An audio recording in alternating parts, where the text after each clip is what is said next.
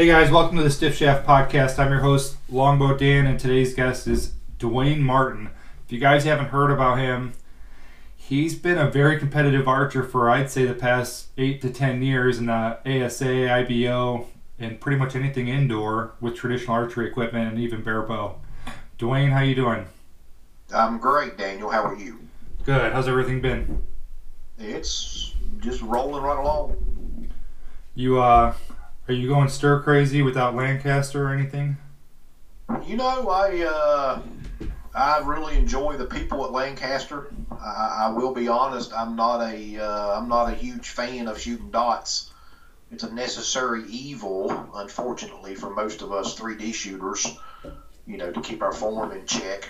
But no, I didn't miss the practice that you have to give Lancaster or Vegas this year at all. I was glad to have a year off, so to speak. Yeah, for anyone that's never shot like a real 300 round timed and scored, it's taxing. It's very taxing, and it's very hard on the brain. It's tough. It is. Yeah, it's mentally it's abuse. Mm-hmm. Yeah, it's hard. Nothing but abuse. Yeah, that's good. So what I'm trying here to do with the Stiff Shaft Podcast is, you know, try to get as much information to just kind of help people understand certain things. And for a lot of guys that are interested in trad world and whatnot, I've talked about it with Cody Greenwood on the podcast. You know, it's a different ball game than just setting up a normal hunting rig, which you can do it, but if you set your equipment up right, there can definitely be some advantages to it. So I kind of want to talk about bow setup first. I know you're shooting the CD. Are you shooting the 29, or are you sticking with the 27, or what are you shooting these days? No, I've been shooting the 29 for the past year or two since we brought it out. Okay. And then are you running long limbs on that, or? No, I run a medium. I've never shot medium limbs in my life off of anything. But the 29, for me, I just like a medium better off the 29 versus a long. Does that make is that a 70-inch bow then? Is that what that would make, or? No, 29 with long. I'm sorry, 29 with mediums makes a 74. 74-inch. Okay, big bow. Long bow, yes. Yep. When it comes to setting it up, you're running 3 under, right? Correct. Are you doing any crazy knock high or anything like that? No, I let my bear shaft, you know, I don't gap shoot no more when I shoot a bare bow. Right. So I bear shaft everything, and I let my bear shaft tell me where my knock point needs to be. Now, I guess the question for me is, when you're bear shafting a bare bow rig, are you finding your middle of the road crawl and then doing it, or are you doing it at every single crawl? No, I use, you know, normally, you know, because the biggest thing I compete for right now is just trying to make that USA archery team. Uh-huh. And they use a 30-meter max distance, which is 33 yards. So, you know, I don't like my point on. My point on right now is probably 35, 36 yards. And what I do for bear shaft, you know, I know practicing with IBO, shooting IBO, I like to bear shaft at about 27 yards because I know that's where most of my shots with IBO was going to be. You know, somewhere 25 to 30. That's cool. So I bear shaft at 27. And then I know when I crawl down the string, let's say to 15, I know I'm going to show up a little bit stiff, so I change my string blur. And then if I'm beyond 27, like 33, I know I'm going to show up a little bit weak, which will be right. So I change my string blur, or I simply aim off a little bit. I gotcha. And for you guys that don't know what string blur is, if you hold the bow vertical straight up and down like a target shooter, you can very, very clearly see string in your vision if you're gapping or if you're string walking. Most guys that cant the bow, unless you can get your eye right over it, a little bit more cheek pressure, sometimes it can be harder to see. But string blur is something very It's an advantage to have, especially if you can use it properly. Correct. It's kind of just like having your rear sight. It's another sight. Yeah. It really is. I mean, I didn't used to use string blur so much, but now that my face, I'm getting older. I'm 50 years old, and I lose weight and I gain weight, and my face changes. And if I'm not, most right-handed shooters, if you're not paying attention, you will always veer left. You will always shoot left. And either because you've collapsed the shot or you're not paying attention to string blur. But, that's a big part. I check string blur twice on every shot, just simply to make sure I'm exactly where I want to be. I got that. That's cool. That's cool you're checking it twice. I mean, you can never be too sure where it's at. That's right. When you're setting up, do you do anything different with your tiller, or you try to keep it pretty even, or? For string walking, I shoot a 0 tiller. Okay. When I used to gap shoot, I used to shoot a 1/8 inch positive.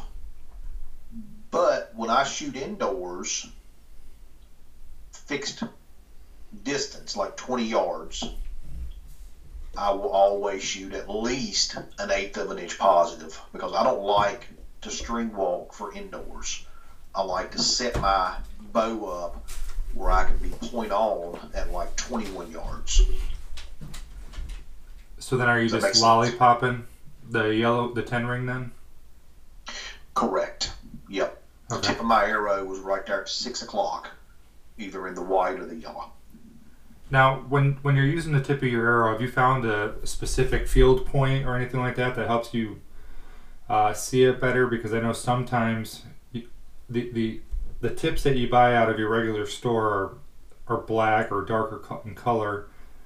And when you shoot a lot of ASA and IBO and you get in the tree line, sometimes it likes to disappear on you. Have you found one that helps you see it in all lights and everything like that, as far as everything that I've noticed when I look down the arrow, pretty much all I'm seeing is the outline, the top half of the arrow. Mm-hmm. So the tip, whether it's stainless or tungsten or black or steel or whatever, truly I can rarely see it unless I'm shooting point on and my eye is way above the arrow, which rarely happens, to be honest with you. Some of the other guys, it's got a real low anchor and a real long point on, then they can probably use that tip a little different. But I truly can't even see the tip of my arrow. Okay. When I shoot. So you're just looking right over the top of it, basically, just that. Pretty much. I just kind of gun barrel down the top of it. Cool. Are you when you're gapping, or when you're aiming like that, are you doing a hard focus on target, soft focus on the tip, or how do you look at it? It all depends on the distance. The further away that. For me, if I'm shooting a target that's max distance, the target is more clear than the arrow, versus a target that's up close, let's say 12 yards, then it seems like, it may be a little bit vice versa. But, if the arrow is not really close to the target, both of those can't be in focus. One's got to be blurry, one's got to be in focus. Right. I can pretty much blur out the arrow and just see it like in my peripheral, just like pointing. You can hold your left arm out and point at something in the distance, and whatever's in the distance will be in focus. You can point at it with your finger. Your finger's going to be blurry, but you still know where to put it. You still can see where to put that tip of the arrow or tip of your finger. Right. No, that's good. So a lot of guys for traditional class are starting to gap shoot. When you did gap shoot, did you set your bow up at a 20-yard point on, or did you try to keep it more like closer to max? When I gap shot, it all depended on what competition I was shooting. Like ASA, Norm's a little bit closer. They have a 25-yard max. So, and on average, their average 3D shot was 18 to about 23 yards on average. So I would set it up, to play the odds. If I thought my average shot was 20 yards, I would set my gap up maybe at 22 if I could get it that low. I never have worried about shooting a real fast bow. I've always liked heavy arrows. I don't shoot a ton of poundage. I normally shoot about 40 pounds, maybe 42 at the most. And, to me, I like a workable gap. Seems like every time I used to set a bow up with a really fast arrow, that my gaps was always, to me, unworkable. I never understood, and maybe I'm not the smartest guy in the world. Maybe I'm not smart enough to understand it, but I never understood if your average target is 30 yards, why would you ever set a bow up with a 50, 60, 70 yard point on? To me, it just makes no sense. Yeah, it's if you're shooting split finger, or you're shooting a really low anchor, that's a pretty easy point on to achieve. Well, it is. You're exactly right. It is easy to, especially split finger. I mean, it's 60, 70 yards all day. Especially if you're shooting anything over 45 pounds. I've always, most of my hunting setups are, my point on is right at the 35 to 40 yard mark. And I grew up watching, you and Jimmy Blackman was pretty much the only guy online that was talking about gap shooting. So for some reason, I've kind of stayed with that larger gap at the 20 yard mark. It's just I'm a lot better at the 25 to 35 yard range versus the closer in targets. And that's just because I've got an 18-inch gap. I mean, my 18-inch gap goes from 12 to 26 yards, but it's a large gap compared to 26 to 35. Right. When I hunt, I used to hunt all the time with a Black Widow, 62-inch Black Widow, 50 pounds, about a 600 grain arrow. My point on was 24 yards. And I was gap shooting, somewhat instinctive. Mostly, to be honest, I was using split vision. And I won a tremendous, when I used to gap, I told everybody it was gap, and it was gap how I understood it. But to be honest with you, it was probably more pick a point / split vision than about anything else. When you're doing split vision, were you ever using the estimate, Jim Powell talks about gapping at the target versus, if I remember right, Jim Powell is talking gapping at the target versus gapping from the tip of your arrow. Correct. Jim gaps at the bow. Yeah. Jim gaps at the arrow. Yep. Is that how you do it, or did you measure gaps at the target? I gapped at the target. Yeah. So if I knew, you got to be very versatile. If you go out on a course, especially a big type competition, and your method is not working. Let's say you've been usually shooting instinctive, or you've been shooting pick a point, or you've been shooting gap or split vision or whatever, and for whatever reason that day, you drunk too much coffee or whatever could be the problem, you have to be able to change midstream.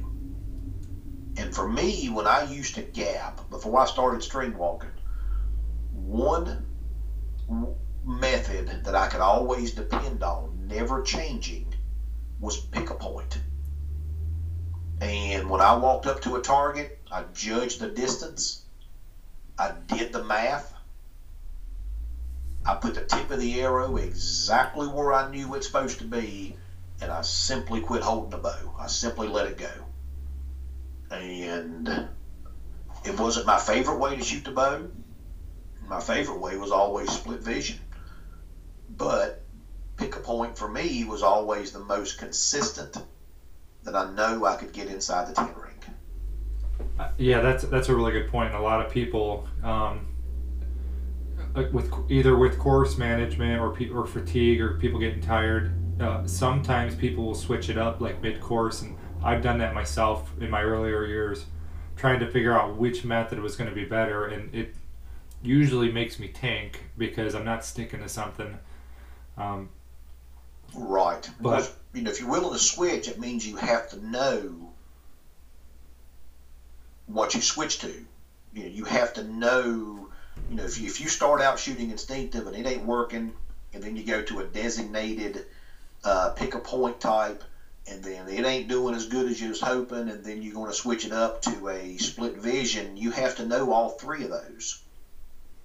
And, for me, I can shoot instinctive. I was shooting my longbow last night in the backyard, and I can shoot instinctive really well about 50% of the time. I was shooting a target last night at 22 yards, which was just about my point on, with my longbow wood arrow. I was sitting there shooting a black cat, 22 yards, instinctive, and I shot 3 arrows in about a 4-inch group. I was tickle pink. To me, that's good shooting. Are you shooting? What arrows are you shooting? It's a wood, 52-pound spine made by Elite. Okay. But I went from a black cat to a Corsican ram up on the bank behind a little bit of brush. And the brush wasn't blocking the shot, the exact same distance. And to show you how stuff will fool with you if you don't consciously think about it, I pulled up, first shot, I missed the target high. I'm like, really? And then I pulled up, made the exact same shot, of course, missed the target again.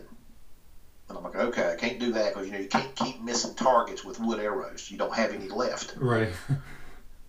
And I'm like, well, it's the same distance. I'm like, I should be holding for 22 yards. I should be holding about a 3 to 4 inch gap. And I was holding up inside the 10 ring, and I just was blowing over top its back. So I dropped it to where I knew I needed to be, which was down in that brush line, kind of at the bottom of the armpit of the animal. And the last shot, we just went right there in the 10 ring like it's supposed to. But for me, shooting instinctive is fun. It's not very accurate for me. Some people can do it. I can't. But I'll, throughout a course, especially with a longbow, man, I'll shoot 10 different ways, and that's probably why I don't score so good shooting a longbow. Yeah, you know what? I was going to ask you. Longbows are kind of making a comeback. Are we ever going to see Dewayne with one, or? No. No. I enjoy shooting a longbow and a wood arrow. I really do. But I've got all the respect in the world for the guys that know how to shoot a longbow and do it well, like Dave Wallace, Trevor, Calvin, Paul McCarg, those guys. But no, I don't. I enjoy shooting a longbow, but I don't want to have to shoot one every day. Yeah, they can be different. A lot of the longbows, though, like they're getting pretty fancy. I mean, they're, as far as being a target rig or the target version. Yes, they are. Yeah, I've got a couple hunting type longbows, and now I just bought a new 10X from Tolkien, and that's an awesome bow. It's a target 68-inch, fairly heavy mass weight. It's a little over 2 pounds. Phenomenal speed. I mean, that bow shoots like it's ridiculous how good it shoots. Now, when it comes to speed, you said earlier you're shooting a relatively slow arrow as far as for your tournament rigs. Are you trying to are you just using the heavy weight to slow your bow down to get your gap where you want to, or it's just where it feels right?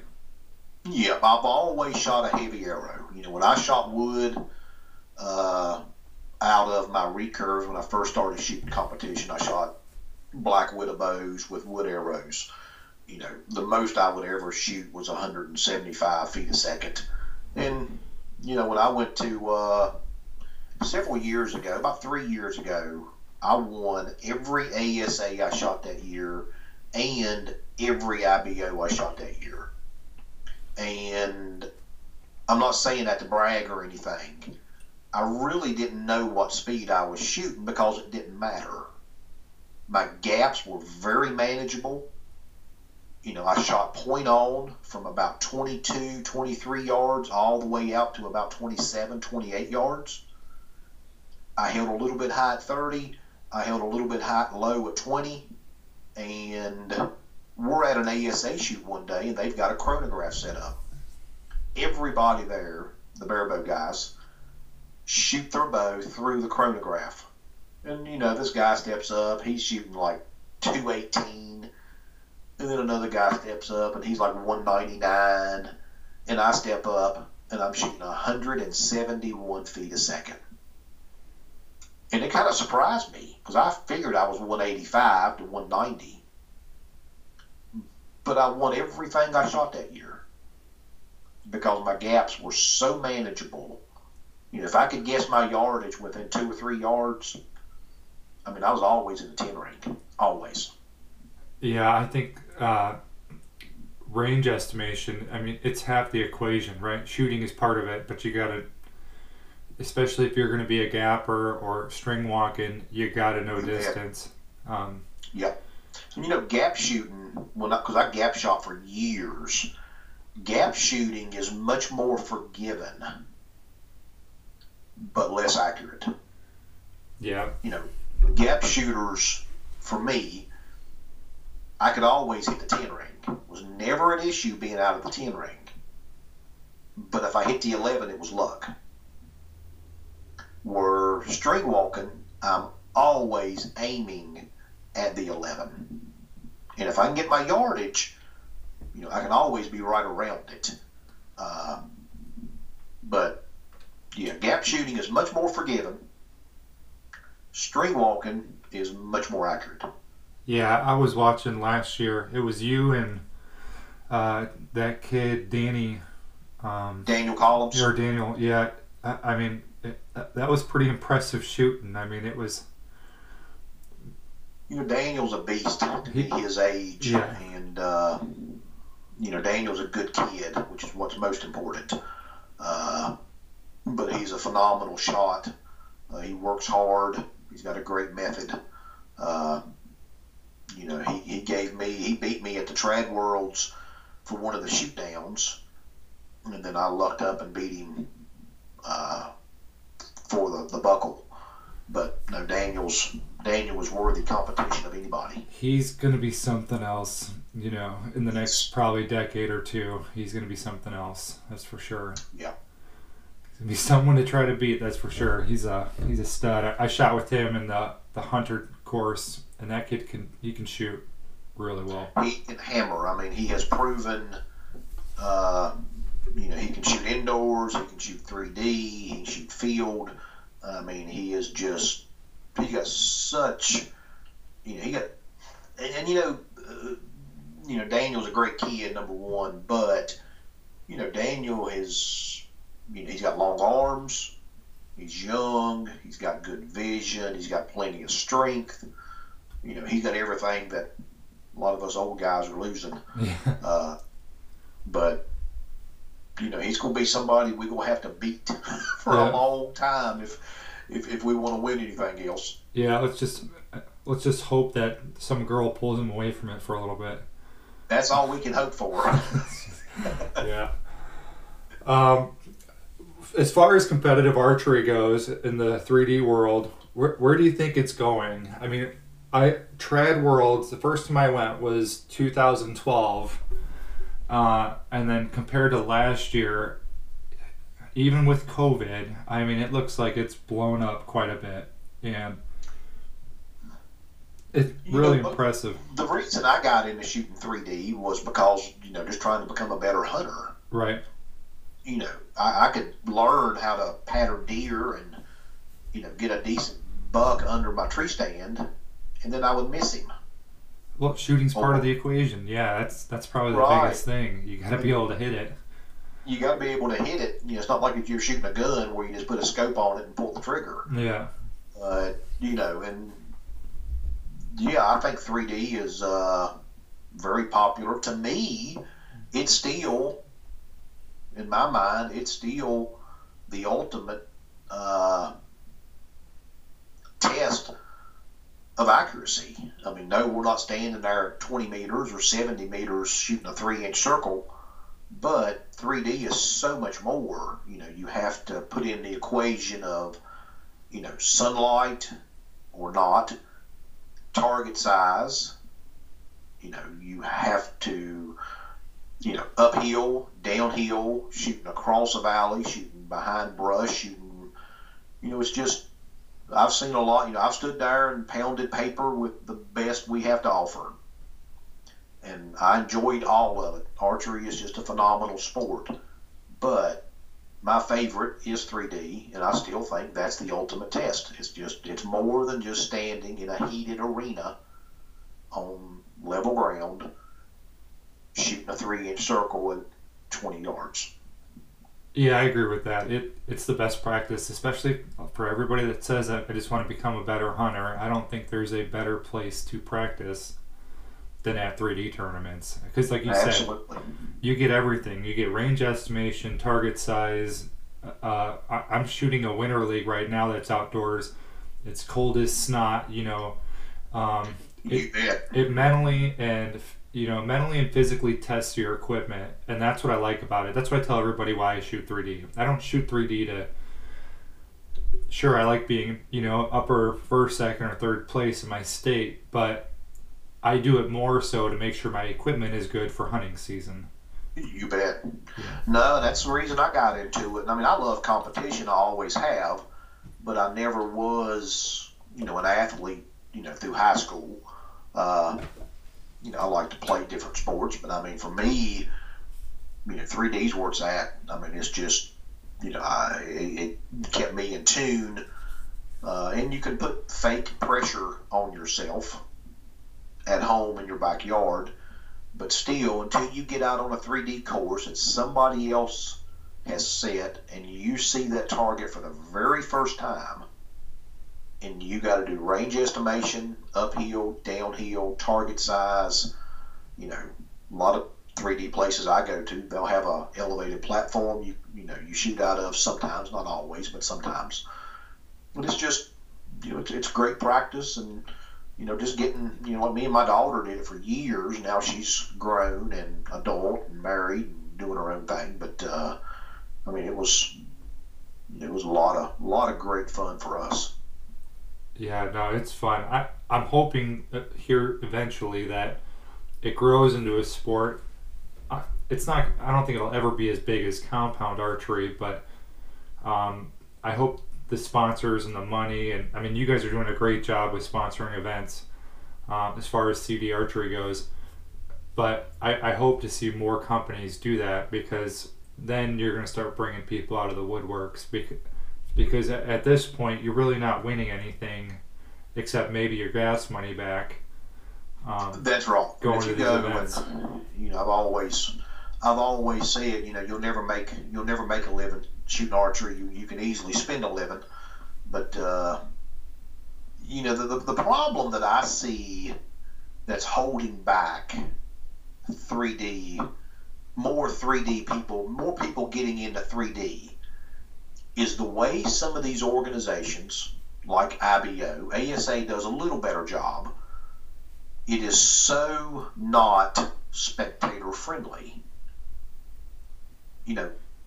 With IBO, the way they have their ranges set up, doing the shoot downs help at either Trad Worlds or the standard events of IBO, ASA. They do some shoot downs, which helps get the crowd involved and gets people more interested. But when you have IBO that has no way for spectators to be on the course watching the archers, their favorite archer, shoot, different animals. It's just, I think, we need to go back and rethink how we set the courses up to be more spectator friendly. I mean, I know it'll never be like a tennis match or a football game. No, but we could do a better job than we're doing now. Yeah, I think like if you did it at a golf course, kind of made it like that, or like OPA is starting to do a pretty good job at getting it opened up like that. Yes. Yeah, and ASA does a good job. A lot of times they'll have a road, and I mean it could be just a road going through the woods. Yeah, fire break. Yeah. Even a fire road. Yeah. And you'll have 10 targets on the right hand side. You cross over and you shoot 10 targets back. And the spectators or family members can be right there standing in the middle of the road when the archers are off each side. And that's how you get young archers, or that's how you get their parents. The parents is who's got the money.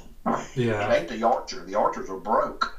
The parents is who has the money. That's how you get dad involved in shooting archery, whether he's a hunter or not. And that's how you get mom involved, and she's watching her kids compete. Because most parents can't compete in soccer or baseball or football or none of that. But archery, I mean, it's open to all ages. Yeah, no, I definitely want to see it get pushed out more. And for this winter league, I made it a goal. I'm trying out this. Trying this training schedule to see how much I can improve over the next 3 months with this outdoor season. And I'm shooting in the compound class, so I'm the only longbow in this compound class. It's a known class, but it's a 35-yard max. Right. And it's basically their hunter class, just known. And I'm doing it, one, just to really challenge myself, and two, to put a longbow out in front of these compound guys and say, you can be 8 to 10 ring accurate, 75% of the time with exactly something, as simple as a longbow or a recurve. I had a couple guys at Lancaster last year come up to me, and these were compound guys, and I mean they had every single piece of equipment you have ever imagined in your life hanging off of their bow. And we get through shooting the first day, and this guy walks up to me and he said, "Hey," he said, "what do I got to do to get involved in barebow?"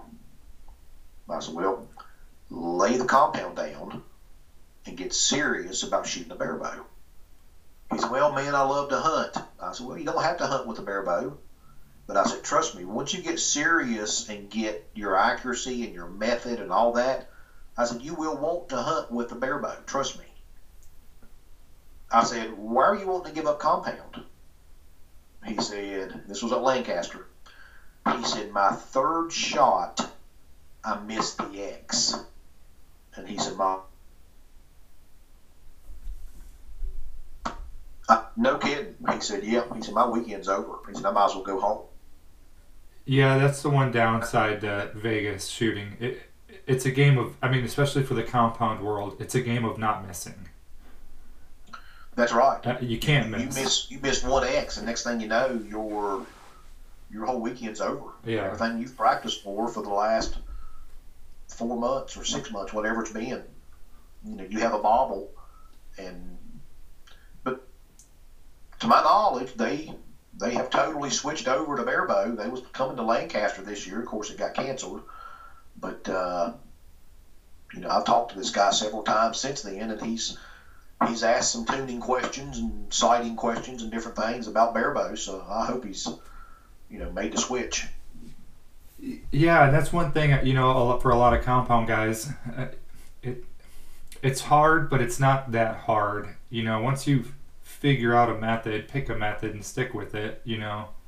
And one thing that's really cool about our community is that you can talk to you or anybody anywhere, and their advice is free. It's not like Yep. Yeah, it's not like your Levi Morgan, which, the guy's a busy man, but those kind of people are a lot harder to get in front of to talk to versus guys in barebow or the triad community. That's right. When I first started in barebow, everybody was hush hush, and this was back in 2008 or 9. It wasn't no videos on YouTube about how to shoot. It wasn't no free advice. If it was wrong, intentionally wrong. Nobody would. Everybody was a secret. Yeah. The big guy back then that kept winning everything was Rick Welch. He won some stuff. Jim Powell won a tremendous amount of stuff back then. And Jim has always helped me. Jim's always been a dear friend of mine, and he'll help you any way he can.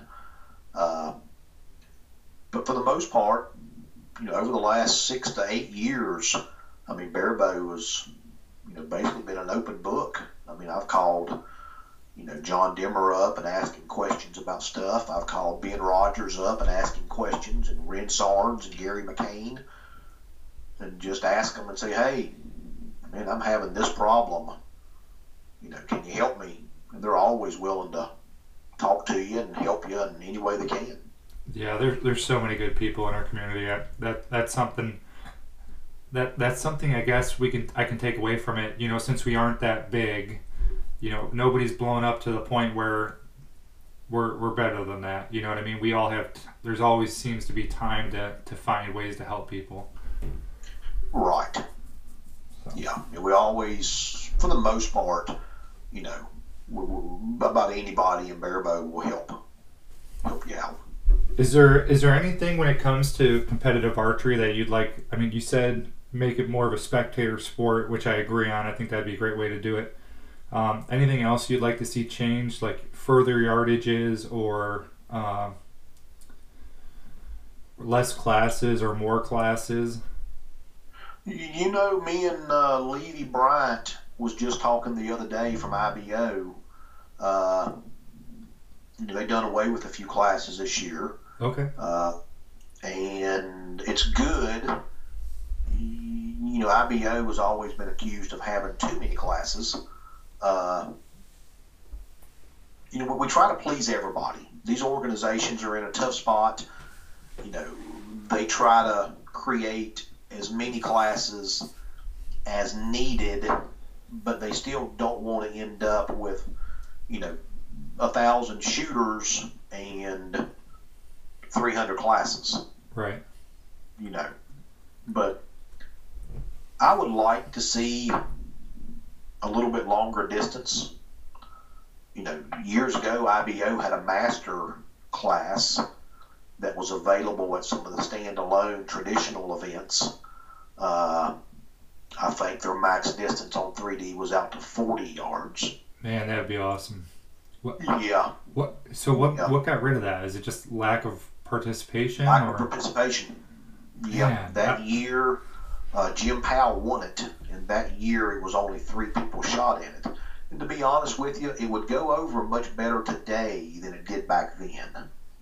Back then, it was none of this free advice. Nobody talked about a method.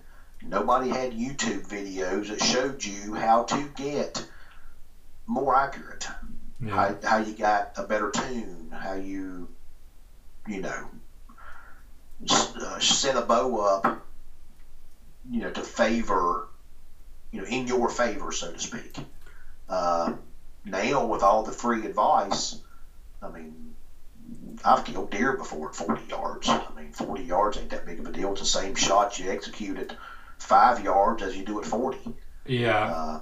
Well, that helped me in Alaska because I went up there with the older mentality and just instinctive and no rangefinder, and I missed a ton of caribou.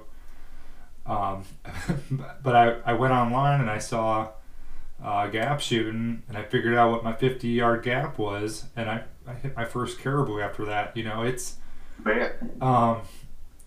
It's awesome, and the thing that's cool about 3D, it's foam. That's what a lot of people forget. It's foam. It doesn't bleed. It doesn't run. It's don't just have a heartbeat. Right. It's just target. The only the only anxiety you create is the stuff inside of yourself. It's yeah, I wish. I mean, these bows are so much more capable, especially on the target level. I would love to see that come back. That would be truly cool to see. I don't know what we got to do to get that back. And I think it would open it up to a lot of the Western guys, because that's how they hunt. That's how they've always hunted, you know? Oh, yeah. 40 yards ain't nothing to them guys. Yeah, you know? I mean, you know, when you're hunting, because I go out west every year and bird hunt, shoot, it's easy out there to see 1,000 yards. I mean, you know, 40, 50 yards ain't nothing. You know, we all carry a rangefinder. If you don't, you're crazy. yeah. You can buy a rangefinder for $100 or less. I don't go in the woods. If I'm bow hunting, I don't go in the woods without a rangefinder. Yeah, me neither. Not anymore. And I think you owe it to the animal. Yeah. Of getting the best shot you possibly can. And, you know, if you miss, normally with the target, the speed that we shoot with the hunting weight arrow that we shoot, you know, most of us are shooting at least a 500 grain arrow to hunt with. And, you know, if you shoot an animal at 30, you think it's 30, and it's 35, you know, you're going to either totally miss, which is the best situation, yeah.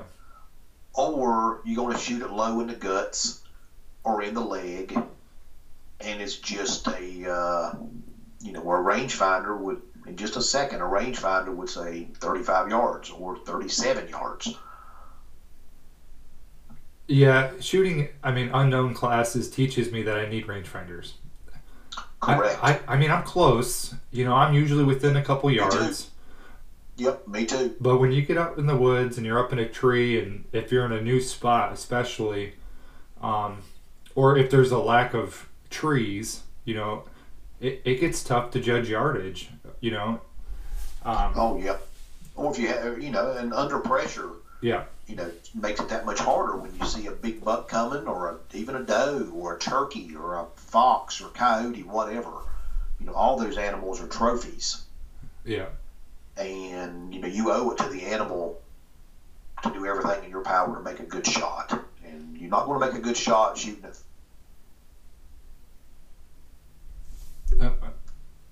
You there?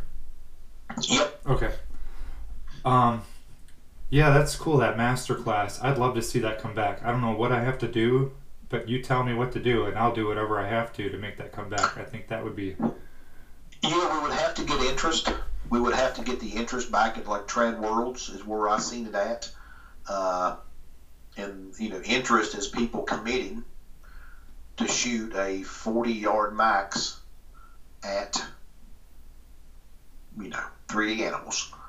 Which 40 yards is a long... It is. It's a bomb. It's a shot.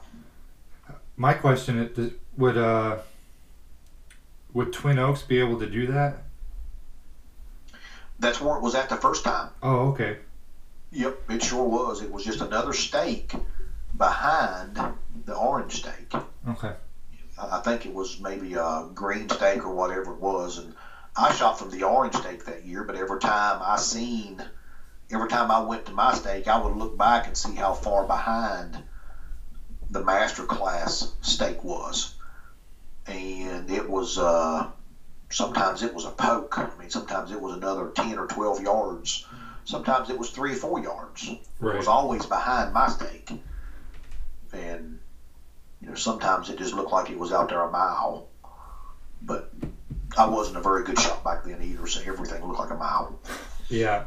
No, I'd love to see that. I mean, I think with today's generation of shooters, I think we would just have to find a way to get everybody together and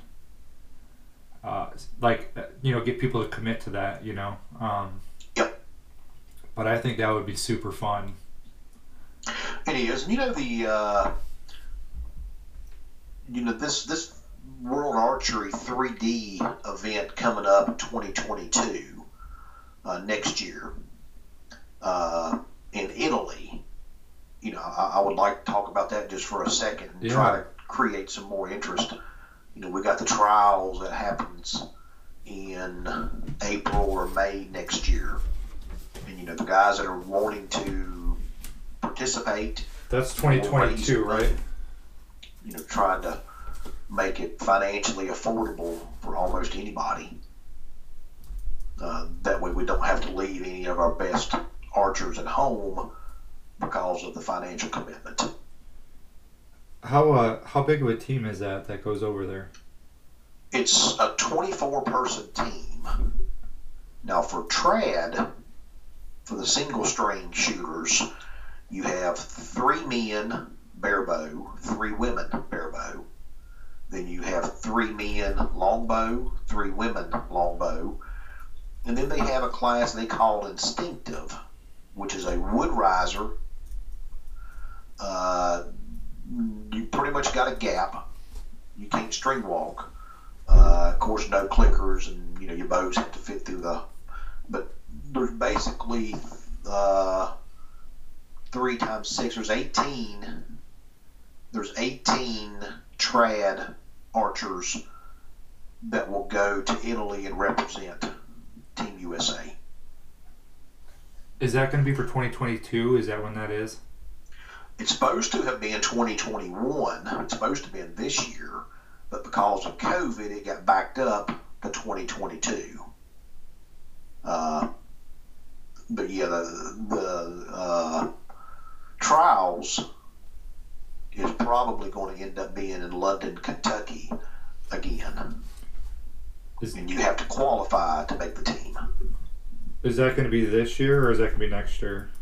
No, the trials is going to be May of next year. All right, May of 2022? Correct. Okay.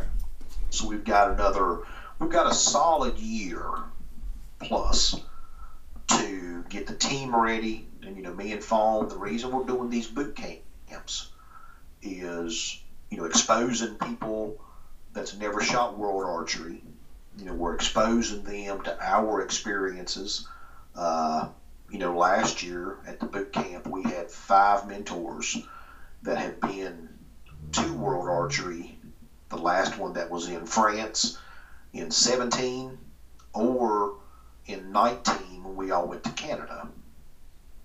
Me, Fawn, Calvin, Ken Rainus, John Winker, Randy Irvine. There's actually 6 of us at boot camp that had been over there and shared our experiences and, the good, the bad, and, just trying to build. It's all about building a better team for Team USA.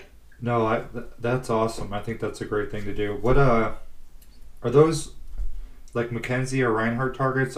When I was watching a video, I think they looked like they were almost made over there, like a different type of target. When we went to France, it was a different target. It was called Nature Foam. Okay. That was a target, a 3D target that was built there in the area. That was not a good target. Okay. Paint jobs didn't match. It was all just part of the experience. We had 3 targets set up at the practice range when we got there. And when they blew the whistle that we could start practicing, no joke, in 5 minutes, those 3 targets would no longer stop your arrow. The foam was so bad. We shot a hole in this little diker deer in 5 minutes.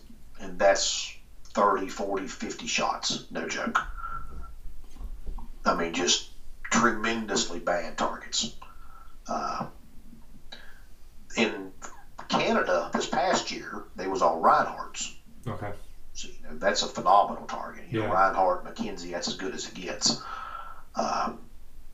But in Italy, there's an archery, there's a 3D target company in Italy called SRT that is only built in Italy, and that's the target we'll be using.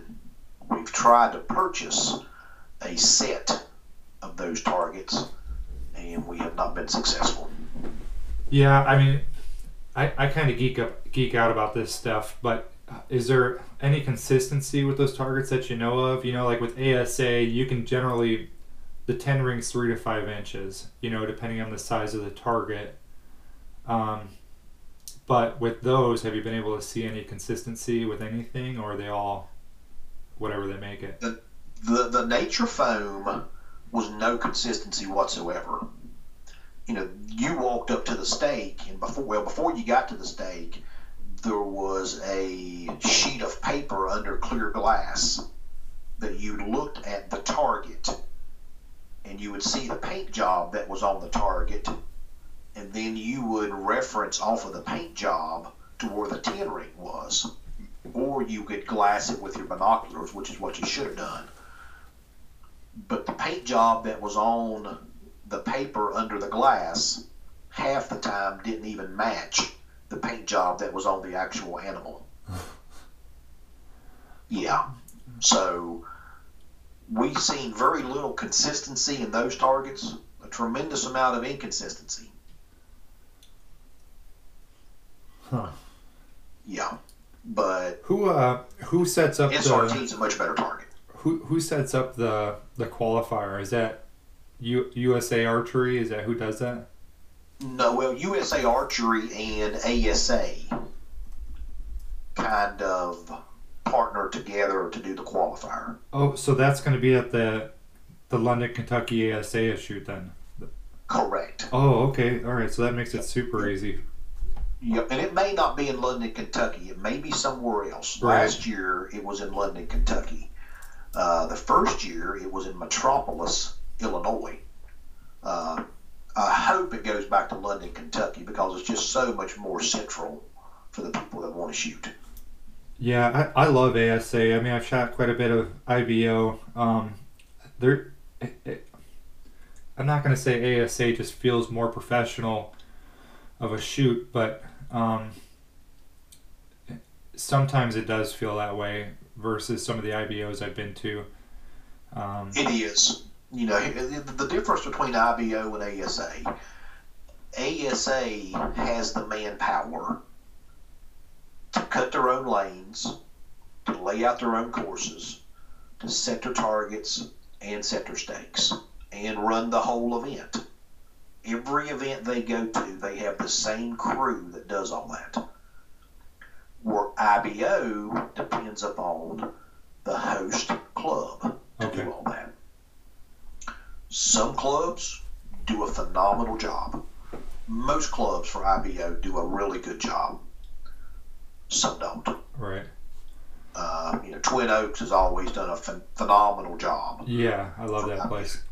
Larry Cade with Pipe Stem does a great job. Bill Whitman's club out of Pennsylvania, they do a phenomenal job.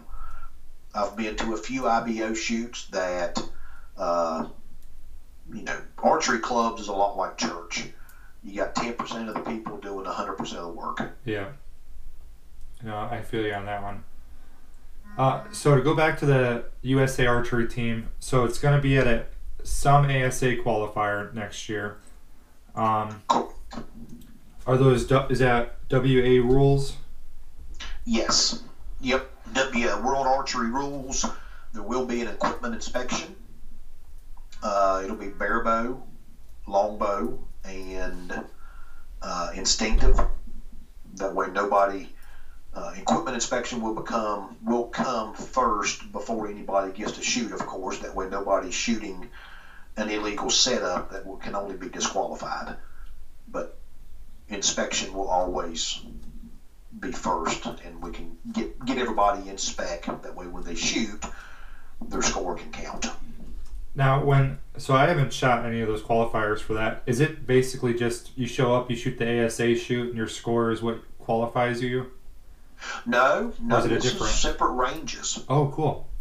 Yep, totally separate ranges, not even the same days as ASA. Oh, okay, cool. Last year, I think it was Thursday and Friday qualifier. You shoot 24 targets on day one, 2 arrows each. Day two, you peer group. So based on day one scores, on day two, you were with the closest people that shot the same score you did.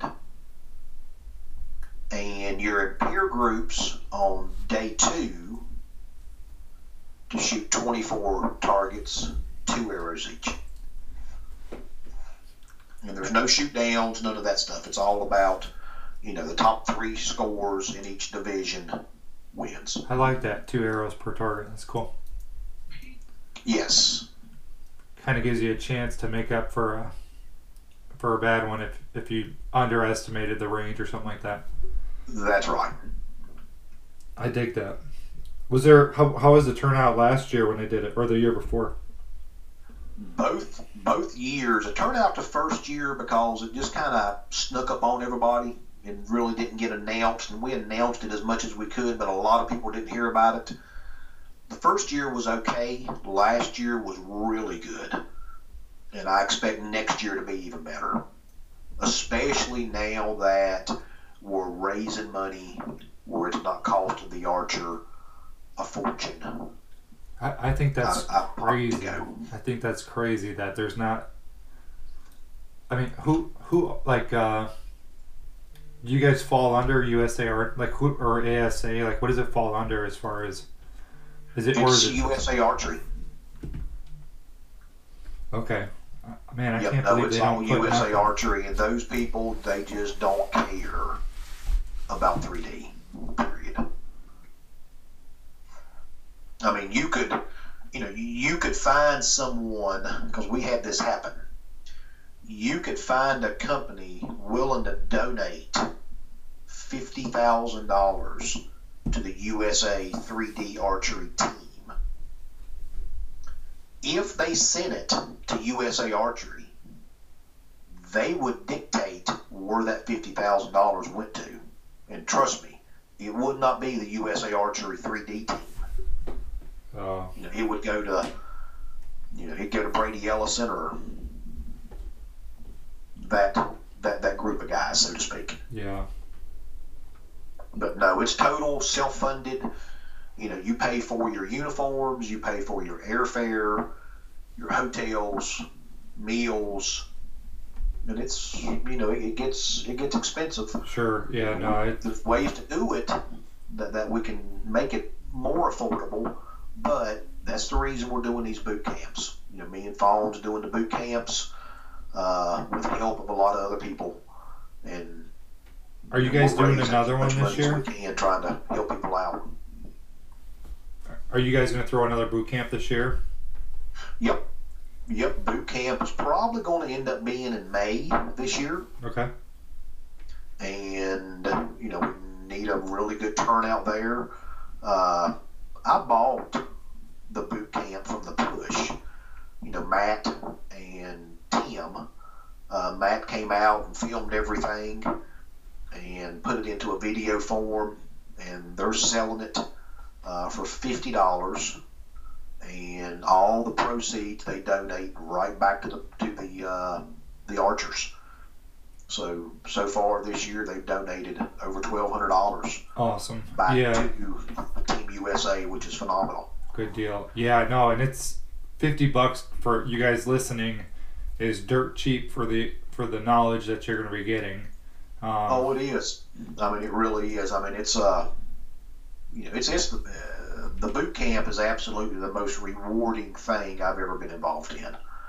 I mean, when you see guys that have been to the IBOs and ASAs and never been as successful as they wanted, and they come to boot camp and you tweak their form just a little bit, or you talk to them, and I mean, these are all very good archers, that have proven, it ain't all about form. You can watch me shoot and realize real quick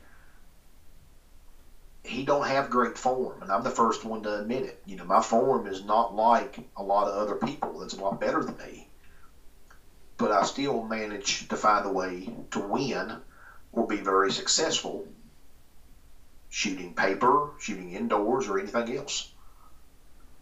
And, when you get to spend the whole weekend with guys like John Winker or Ken Ranis or Fawn or Calvin or Randy or Jim, and you can, pick their brain apart on how they judge distance and how they set their bow up. I mean, you're spending a whole weekend with them guys on the 3D course, they'll shoot with you. They'll take you out and shoot 10 targets with you. I mean, we was there last time till early that morning till way up in the night, trying to help people with tuning issues and different things. No, that's awesome what you guys are doing. I mean, the equivalent would be, I don't know, having a pro NFL team going to a high school and sitting with them for a weekend. I mean, it's awesome what you guys are doing. Right. Yep. I mean, that's, we have actually, just cherry picked the best 3D archers that we could find. And this year, we're going to bring back several of the people that was there last year, and we want to add a few more. We're hoping to add about 3 new people, and may not see a couple come back, and then bring on some new people to get a fresh idea. And we're going to do Sunday. This is a Saturday Sunday event. Sunday we're going to try to utilize every mentor that we have, either out on the range, in a tuning seminar, head-to-head competition, maybe shooting out of an elevated platform, shooting uphill, downhill, just try to make it as absolutely packed full of good, solid information. Where are you guys doing it this year? Same place, out in right outside of Columbus, Ohio. It's Fawns Club. Okay. No, I look forward to hearing more about this when it gets closer. For anyone listening, if you want to be the best, you got to shoot with the best, and that's right. That's the place to do it. There's only so much information that you can do or learn online, and it might be a simple tweak of words from one of these guys that makes something click in your brain. And yep. That is so true. I mean, it's just normally it ain't the big things. It's not because you're snap shooting. It's not because you're just a train wreck trying to shoot a bow. Normally it's just the little bitty things. It's just you're not quite getting the anchor. You're not in good alignment, or you're having a hard time. You're missing yardage, or you don't quite understand the gap method or the string walking method. And I mean, a lot of this stuff is just second nature to these mentors that'll be there. Yeah, no, it's good, because I try to put out good videos and stuff like that, but some people, learn a little bit differently than others, and if you're there explaining it, and obviously if I had somebody in front of me, I would explain it a little bit differently than I would do it on a video. And that's just because I would know you then. I would know your personality and what your learning style is versus just trying to put info out to the masses. So I think that's great what you guys are doing, and it's cheap too, right? It's cheap. It's like cheap $100, this year. right?